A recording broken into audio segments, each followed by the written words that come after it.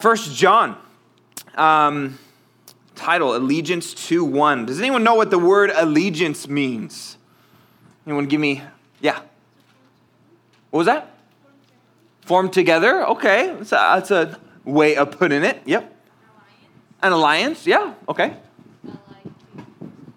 A what? Okay, a line between two forces, right? What comes to mind when you think of the word allegiance? Maybe a certain, pledge of allegiance, right? And you're pledging allegiance, to America in that way, to be, whatever the Pledge of Allegiance says. But the allegiance, it means loyalty or commitment to someone or something. And at the end of the day, you can't have two alliances. You can't have two allegiances. Maybe with some things, but there comes a point where you have to pick, right? Say with sports teams. Maybe you're like, I love these two teams. I love both these two teams in the NFL or NHL for those any hockey people? They're a rare breed, okay, some, okay, for sure. Baseball or whatever the sport might be. You might say you love those two teams, but if they play against each other, you got to root for one. It comes down to it where you're going to have to, pick a side. And, or with, the same is true with countries. You can't, maybe you have citizenships in two different countries. But at the end of the day, if they went to war against each other, you'd have to kind of pick that side. The idea of pledging allegiance to someone or something is that when you do that, and you're saying, okay, I'm going to be loyal and committed to this, by just that statement, that declaration, it's opposing all else, right? When you say you have a favorite team or whatever that might be. And today, we're going to see that these two options that we have, whether it's going to be allegiance to the world or allegiance to the Lord. I hope you guys have been enjoying our study in First John. I know I've been just studying it. There's been some really cool things. I know God's been ministering to me. And we've hit some big topics already within this series on First John, whether it's fellowship or sin or love, and he's just really getting started. He has got a lot more to say, and we're going to find ourselves today in chapter 2. This is the big idea of the text today, and it's this. There is a very real pull from this world, for this world, but as Christian, we have what it takes to overcome. And we're going to kind of peel this apart and look into all of what this means, but don't miss that there is a pull from this world, and it's pulling us that we would be for the world. But as Christians, God has given us all we need to be able to resist the temptation to look like everyone else. And we'll look at everything this means today. So 1 John, we're going to look at verses 12 through 17, and then we'll pray. You guys there? 1 John? All right, you can follow along with me. The Bible says here, John goes on and he says, I write to you, little children, because your sins are forgiven you for his name's sake. I write to you, fathers, because you have known him who is from the beginning. Now, when he's saying this, he's kind of addressing certain people within the church. When he says little children, he's talking about everyone. Everyone's kind of included. He's not just saying, okay, just read this for the children's ministry. He has this fatherly endearment towards them. But when he says fathers, or what we're going to see, young men, he's speaking to younger and older people. And so it says, I write to you, fathers, because you have known him who is from the beginning. I write to you, young men, because you have overcome the wicked one. I write to you, little children, because you have known the Father. And then verse 14. I have written to you, fathers, because you have known him who is from the beginning. I have written to you, young men, because you are strong, and the word of God abides in you, and you have overcome the wicked one. Verse 15. Do not love the world or the things in the world. If anyone loves the world, the love of the Father is not in him. For all that is in the world, the lust of the flesh, the lust of the eyes, and the pride of life, is not of the Father, but is of the world. And the world is passing away, and the lust of it, but he who does the will of God abides forever. God, we thank you for your word to us, and we pray that you would teach us now, that you would give us wisdom and just that we would have a greater understanding of how the world works that we live in, that we would see clearly, that we would not be blinded by our flesh or by the ways of this world, but that we would see clearly what you desire from us, and you'd help us to be obedient to that. And we pray all these things in Jesus' name, amen. All right, so in this text, if you were following along, there is one particular word that popped up an abnormal amount of times. Does anyone want to take a stab at it? Yes. Okay, yes, that is true. I'm looking for another one that starts with the W. Yeah. World. World is really, that is one of the biggest ideas or themes within this text. And so we're going to look at, just as a way of kind of a long introduction, we're going to look at this idea of the world. The Bible speaks about the world quite often and in different ways for different reasons. And depending on the context, the author in the Bible could be talking about the world in three different ways. The first one, whenever you see the word world in the Bible, it could be talking about the physical world, creation, what God has created, earth, right? Literally rocks and water and the different elements of the world. Creation, what you and I live in, and it could be talking about that. Or secondly, it could be talking about the population of the world, the people contained in the world. Or thirdly, it could be talking about the philosophies of the world, the way that the world works. And if you notice these three, and you want to keep kind of this in your back pocket for when you read the Bible on your own or you hear studies, because it's important. We're to enjoy the physical world that God's given us. God, even for Adam and Eve before the fall, he gave them dominion. He wanted them to enjoy, to fill the earth and multiply. It was a good thing, and we're to enjoy creation in that way. And secondly, the population of the world, we think about John 3:16, for God so loved the world. And that's what he's talking about, that God loved the world, meaning the population. He loved people, and he loves people, and he loves mankind. And so, right, he did that thing. And in the similar way, you and I are also to love the people in the world because our God does, and we're to be like him. But the third one is exactly what John is talking about here, and what you and I need to be aware of and be careful of is the philosophies of the world. Which you're like, what is a philosophy? Well, hopefully I can explain that to you in a moment. So the word world here in the Greek is the word cosmos. Maybe you can think about a word similar to that or know the meaning. It's specifically here talking about the world system. Meaning, in general, the way that the world works, the beliefs, the values, the systems, which of course vary, but to say the least, that these values and this system is completely, distinctly different from God and what he wants. Don't know why that keeps happening. Hopefully it stops.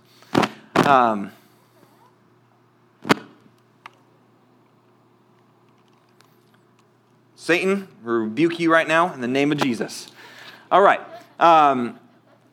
And so this idea of this world, it's the ways of the world. It's how the world works. It's the attitude and the values that it has. It's another way to put it would be that there is, other than the people and the physical world, that there is an invisible spiritual system that is against God, that is present in the world that you and I live in. And let me try to explain it to you guys this way. What hobbies do you guys have? Give me some. Video games, okay? Baseball. Yes. Cycling. Yes. Okay, so I don't cycle, right? I like bicycling, but it's just not something I usually do. This is not me. I actually don't. It kind of hurts your butt after a long time. I guess you have to, it takes a while for that to go away.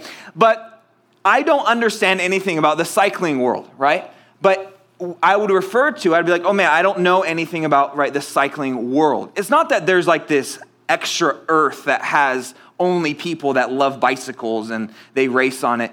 No, I'm talking about that there's this attitude, there's this kind of system that people are a part of, or whether it's baseball or any kind of other thing. Maybe horses is your thing, and there's that its own little world, meaning maybe you know about it and you know the ideas, and that's cool.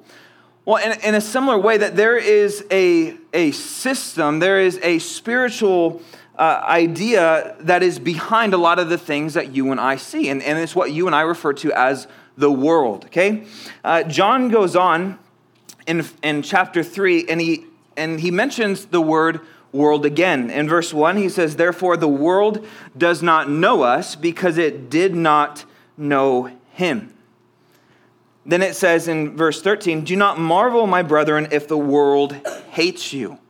Now what it's talking about, it's not saying that every single person in the world is going to hate you, or that the physical world is going to hate you, that rocks all of a sudden are going to just be throwing themselves at you. That's not going to happen. But it's those who are in the way of the world. Okay, and I'm sure you've heard it. If you've grown up in church, you've heard this quite often. This idea of, oh man, stay away from the ways of the world. What does that really even mean? Well, it is this. It's the reality is that when we say the world in this way, and when John says do not love the world, it is the world that is under Satan's rule. And that is the world that you and I live in. 1 John 5:19, he would go on in chapter 5. We'll get there in a little while. But he says this, "We know that we are of God and that the whole world lies under the sway or the rule of the wicked one." And then again in John 12, verse 31 says, "Now is the judgment of the world. Now the ruler of this world will be cast out." He's speaking about Satan.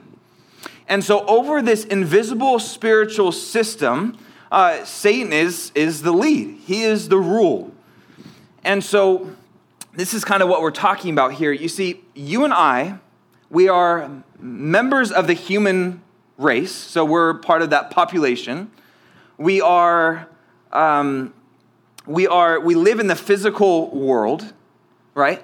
But where it should differ for you and I as Christians is that we don't go along with the way that non-believers would think and live and act.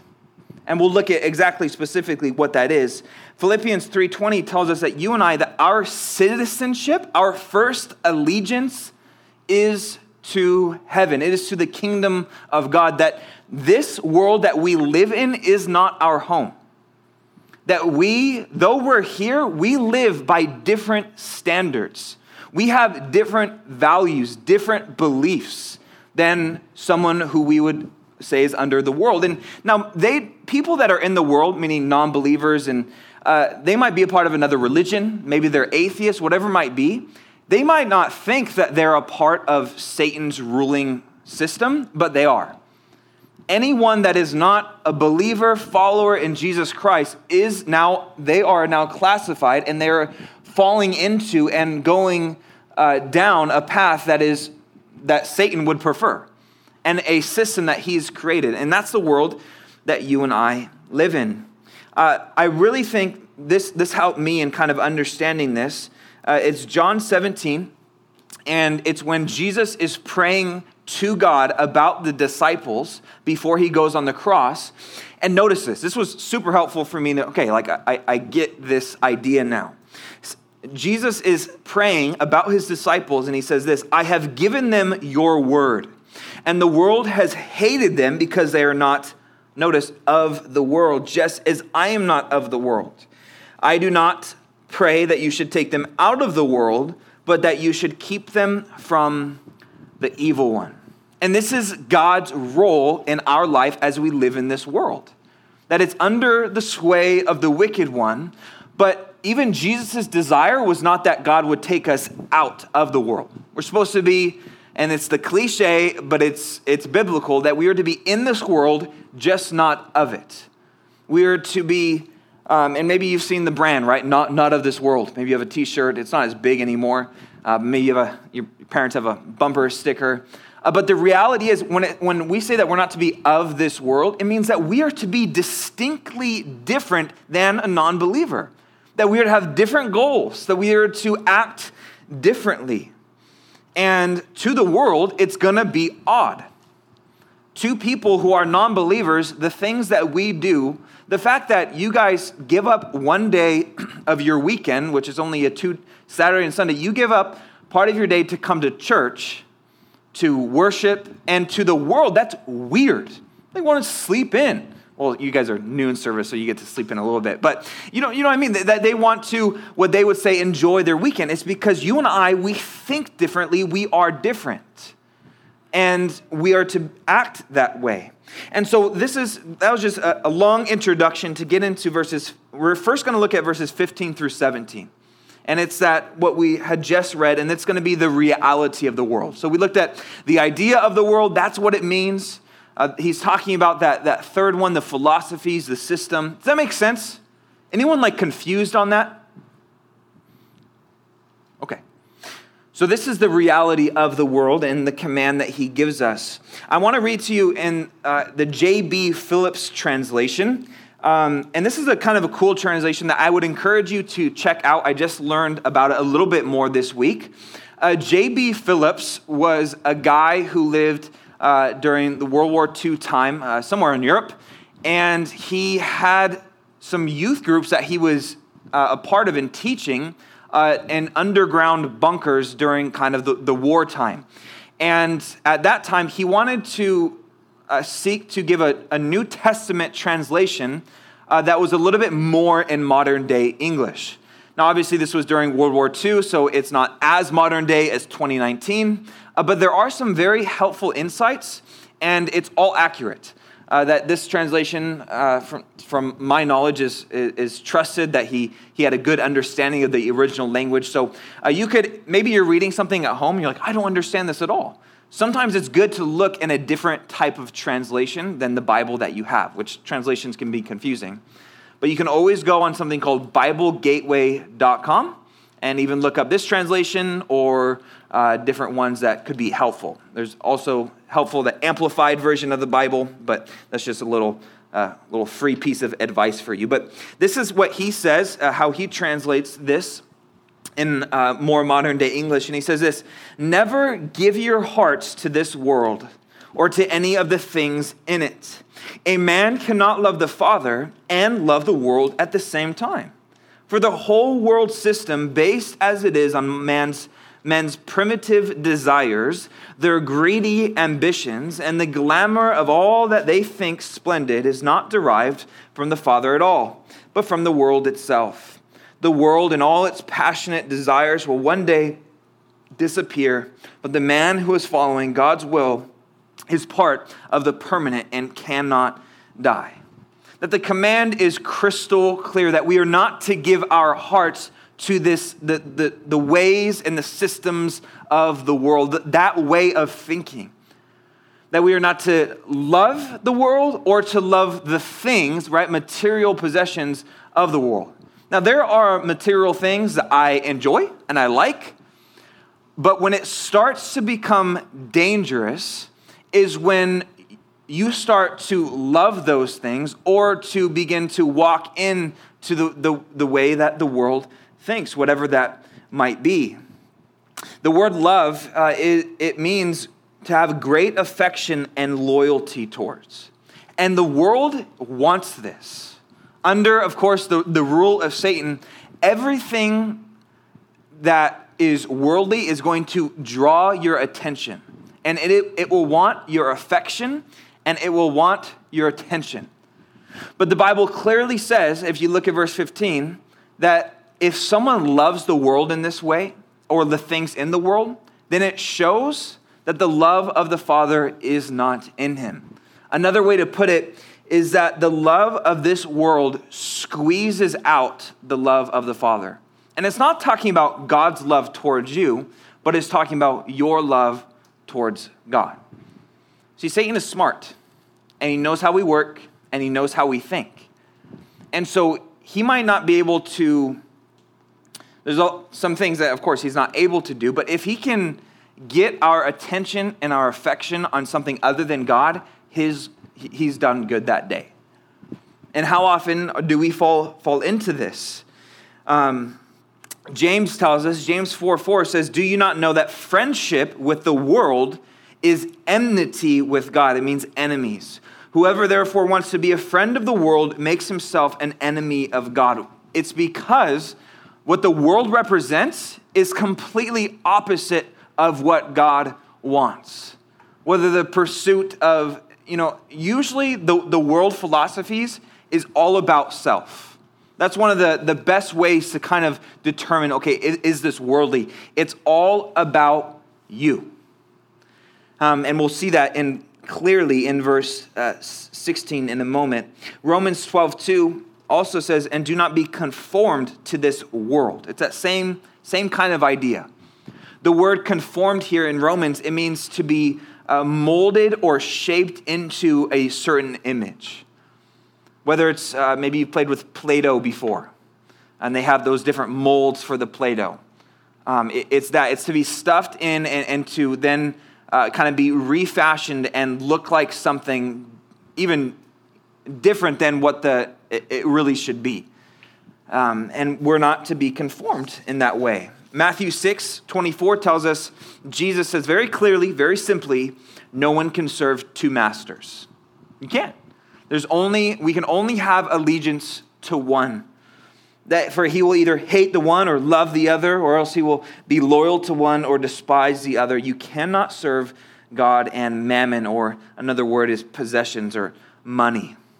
Remember, allegiance to one clearly declares opposition to the other. And so, does your life look distinctly different than maybe friends or family that's a non-believer? There should be some aspect, there should be some difference in goals in the way that you think. Of course, there's going to be similarities, because think about it, the reality is that we're humans, just like our non-believing family and friends and people that we know are. And so we're still going to wear clothes like they do, right? We're still going to eat food, celebrate holidays. But that the reality is that there should be something different. Our goals should be entirely different than theirs. And there's something off if there is not. There's something off there. And we see this incompatibility between the world and God in verse 16. Verse 16 is the reasons why these two things don't work together. These are the reason. It shows the opposition. Look at verse 16. He describes three things that Satan uses to pull us into a worldly way of thinking opposite of God. Satan is not dumb, and he knows. And if you were to boil all temptation down into 3 points, it would be these. Number one, the lust of the flesh. This is that craving for sin and self-indulgence. The word lust here is almost always translated in a negative sense, and it's for self-gratification. Whether that is something like, whether that's a sexual aspect to it, and anything in between, whether that is just the pursuit of selfishness. It's something that it is the lust of the flesh is something that our physical body wants. And Satan uses this. And he says this is all that's in the world. This is what is summed up. Second thing, the lust of the eyes. And oh man, do you and I live in a culture today, which it's been going on for thousands of years now, but that the amount of things that try to draw us away by sight is abnormal. Whether the movies we watch or the things on billboards or whatever it might be. That there's this drawing, and even Jesus said, right, that the eye is the lamp of the body, that we need to be careful what we see, whether it's good or bad, because if we see bad things, then our whole body becomes bad. That Jesus would describe that our eyes are the window into our soul, that it affects us very much so, and Satan knows that. The third thing is the pride of life. This is honestly the most interesting one to me. The first two are like, oh yeah, totally, like that completely makes sense. But the pride of life is that idea about bragging or boasting about what you have. It's what one possesses. It's this idea of self-exaltation, that you want to be superior to other people. And we have that, whether in small ways or big ways, that we want to be better than. And that's our sin nature, and he preys on that. And it's interesting to me. One of the biggest parallels to these three things is what Adam and Eve struggled with in the garden and was tempted with. Genesis chapter 3, verse 6. Interestingly enough, that these three things appear in that first human sin. And they go parallel very nicely. Now, it's impossible at this point to know if John had this verse in mind and he was thinking about it, or if it's just how good the Holy Spirit is at connecting in the unity of the Bible. But look for these three things, okay? So the Bible says this: so when the woman saw that the tree was good for food, that it was pleasant to the eyes, and a tree desirable to make one wise, she took of its fruit and ate. She was pulled. She also gave to her husband with her, and he ate. And there are the three things: that it was, good for food. It was gonna taste good to the body. It appeared that way, and that there's something pleasant about it. I don't know if it was like a spark, whether it was an apple, it was like sparkly or something. Maybe it like glowed off the tree. We don't know. But it was both of those things. And it was a tree desirable to make one wise. And you think about even Satan talking with Eve, if you can remember back to the story. And he says, God doesn't just want you to eat of the tree, not because it's bad for you, but because he doesn't want you to become like him, that when you eat of the tree of the knowledge of good and evil, you will have the same kind of wisdom and knowledge that God has. And it was, of course, a lie, but this was a draw for her, and she eventually took it, and her husband as well. And there's just this parallel. And these are important for us to know, because this is how Satan will work to draw us away. Remember, it's that pull. There's going to be that pull in our life. And it's what the life of the unbeliever is about. Think about it. It's about, so it doesn't mean that a non-believer can't do good things, but that for the most part, that their life is lived in these three things: the lust of the flesh, the lust of the eyes, and the pride of life. That it's usually all just about self, and that is the goal. And we see, though, that these things are passing, that this does not last forever. Look at verse 17. He says in 1 John chapter 2, verse 17, and the world is passing away, and the lust of it, and he who does the will of God abides forever. And it kind of gives us not only the description of what the world is all about, but also shows us an insight into where the world is going, this way of thinking and where it leads. It's clearly evil, and it's passing. It means that it will vanish, that it won't be around forever. If you can remember last week, chapter 2, look in your Bibles, verse 8, it says that the darkness is passing away. Guys, sin has its end. That Satan has his appointment for judgment, and God will deal with it. 1 Corinthians chapter 7, verse 31 says, for the form of this world is passing away. It's the nature in which the world works is, the Bible states very clearly, is passing away. And so same too, when someone were to go in that way and live their life by the world's ways, that it ends, it does end, that there is an ending to it, and it's not a good one.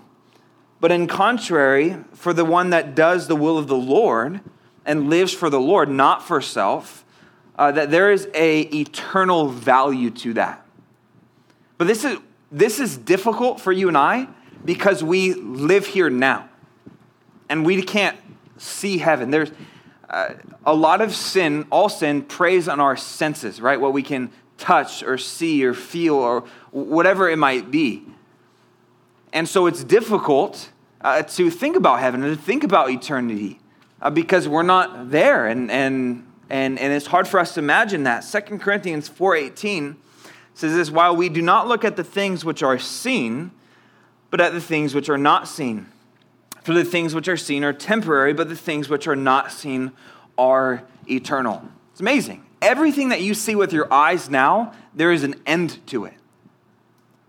And so that's why it is wise to not love the world, to not let that be the focus. You see, there are good things that we do that are worldly, that would fall under the category of physical things. You see, some people take this so far where they just, that's why monks kind of go up into the mountains and anything material is bad. Sometimes this kind of doctrine can form into that. But that's not accurate. It's our motive and our heart and how we treat that thing. Hey, so, for example, I want you to write this down. I don't know how you want to. I guess you could just write it, but it's kind of long. So a good thing becomes a bad thing when it becomes a ruling thing. Okay, so a good desire becomes a bad desire when it becomes a ruling desire. And that's why there's a lot of good things that start good and they turn into worldly pursuits because now it has become chief and captain over our lives. And that's what the world wants to do. It wants to take good things, and this is what Satan does. He manipulates and he twists good, godly things that God has designed for good. Say marriage. He's designed marriage for good. And sex is good, but Satan perverts it. He twists it, or whatever it might be. He's done so many things, and this is how he works. And so, and we're to be aware of this. We're to have an undivided allegiance focused on the Lord. And when things become worldly, when they become ruling, because then that means God has to step off the throne of our lives and that thing steps on. And that can include people's careers, that can include sports, that can include good things. Does that make sense? Following? Yes? Okay. Third and finally, we looked at the idea of the world. We looked at the reality of it and how it works and what Satan uses. And I want to end on this point, is that you and I have the ability to overcome the world. That at times it can seem difficult and dark and realize, oh man, it seems like everywhere we turn, there's this temptation or there's this draw to be focused on the worldly things and not heavenly things. And you will feel that, and that will only intensify as you get older. It just does. It's a reality. You'll have more freedom. You'll have more self-choice, and it is difficult if you're not close with Jesus, and it's difficult anyway, to walk the walk and to walk the way that Jesus would want. But you and I, we have everything we need. God has supplied to us everything we need to live an uncompromised life. It's awesome. But a lot of us don't access those things. We have them, but we don't access them. We skipped over it to get into verses 15 through 17. We read it when we first started, and that's that first part. It's kind of an introduction into the command we just looked at. If you notice in your Bibles, it's going to be laid out a little bit different. At least mine is, where, it's kind of, it depends on your Bible, but it'll be kind of a paragraph form, but then this might look a little bit different. It's poetical in nature. That there's some repetition there. And John kind of takes this moment to pause to remind us and the believers he was writing to about some things that they have in Christ, some simple but powerful truths. He mentions the little children twice. He mentions younger men twice and fathers. And it can be kind of difficult to understand. But what he's basically doing is he's pausing and he's reminding everyone of the simple truth. If you notice for the little children, he talks about how your sins are forgiven. That's awesome. We're not going to get into that because there's something specific I want to get to here that we just won't have time for. But then he breaks up the younger men and the fathers. This is basically, It's not just men alone. Like ladies, it's not like you want to just close your Bibles now. But oftentimes, you think about the concept of mankind. It's not just talking about men. It's talking about women too. And so for here, he's basically starts to address older men or older people and younger people.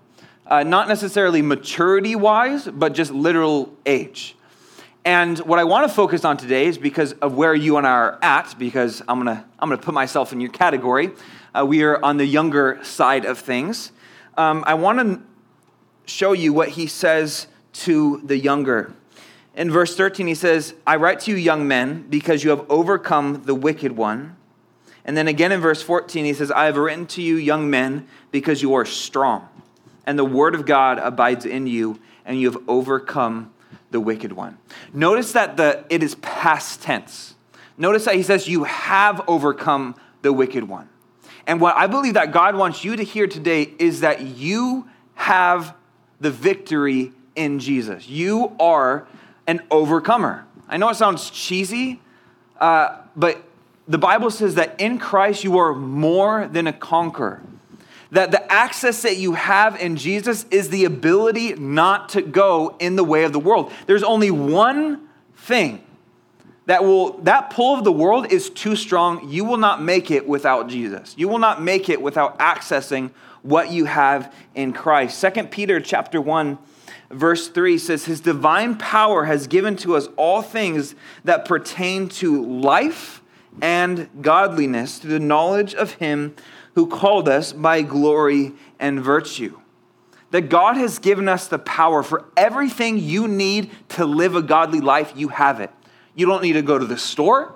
You don't need to buy it on Amazon. You have it in you. But I believe a lot of you today, you're not accessing that power. You are not living in a way that is close with Jesus. You're not in your Bibles. You're not reading. You're not really praying. You're not seeking the Lord. And so you look like the world. And this is a temptation for a lot of the body of Christ. That when that's not happening, you are not going to have the tools and the abilities. And so you're just naturally going to fall into the path that Satan would want you to go down. You see, if Satan can't get you to hell, then he's going to try to minimize you here. He's going to try to make you as worldly of a Christian as possible for you just to blend in and look like everyone else. You see, because when you look different from everyone else, not in the way you dress, not in the way you do your hair, but I'm talking about attitude and action, goals and values you have, you stand out. You just do. Whether you guys go to public school, if you stand for Jesus, like for real, you will stand out. When you guys get a job later in life, in any kind of secular way, if you just are close with Jesus, you're going to stand out. There's going to be something different. You are from this world, but you are not of this world. I mean that this is not home. And at times, if you're doing it right and you're walking with Jesus, if you're in a secular setting, meaning not church, then at times you're going to feel like an alien, like a legit alien, because you kind of are. You're a foreigner. This is not your home, that you are different, that the way you think is different because you're a believer, and that should show. And that's good. That is a very good thing. And Jesus says that he overcame the world. John 16:33 says this, these things I have spoken to you, that in me you may have peace. In the world you have tribulation, but be of good cheer. I have overcome the world. Jesus did it. He was able to be here, live a life, and be perfect. He was able to live this sinless life, not tainted or spotted by the world. John will go on later in 1 John chapter 4 and chapter 5, and he'll say this in chapter 4, verse 4, he says, you are of God, little children. So he refers to them in that way again. He says, and have overcome them, because he who is in you is greater than he who is in the world. It's an awesome truth. But today, does your life look like an overcomer? Does it look like you have conquered? Does it look like you have triumphed? There's a lot of believers, unfortunately, that live a life that just of mediocrity. you just blend in with everyone else. We are to look different, not be weird, right? We're not to purposely be freakish, but that by nature, our attitude that there should be something distinctly different. And so as believers, because of Jesus in us, we have what it takes not to be drawn away and lured into the world's schemes. Maybe at times we can get distracted, but God's able to keep us from stumbling. But that's only in relation to our relationship with him. And so for the Christian, we're not immune from temptation, but the reality is that God has defeated sin on our behalf. He's already won the fight for us. But sometimes we don't realize that, or we don't walk in that. And so the big idea of the text, once more, is this: that there is a very real pull from this world for this world, but as Christians, we have what it takes to overcome. I just want you guys to think for a moment, and I want you to examine your life. I want you to, what I like to call, I want you to take inventory. Do you know what it means to take inventory? Okay, you might have a job one day, and you might work at a grocery store, and they're like, hey, we need to check inventory today. And they might say, okay, how many, I don't know, cans of corn do we have? Or, I don't know, Anthony works at Trader Joe's. And you might have to, stock and realizing, okay, you see what you have and see if this is matching up with what you're selling, and you're taking inventory. And I want you to do that just in your life right now. I want you to think about your goals and what you want in life, and maybe just the way that you live and how other people perceive you. Is it worldly, or is it heavenly minded? You see, as I said before, to some extent, you and I are going to look like everyone else. Right? We're going to wear clothes, we're going to eat food, we're going to enjoy the holidays, we're going to, we're still people. But is God able to use us because we're distinct? When we share with other people, can they see that there's something different? They should. And if there's not, that's when you need where are you at in your relationship with the Lord?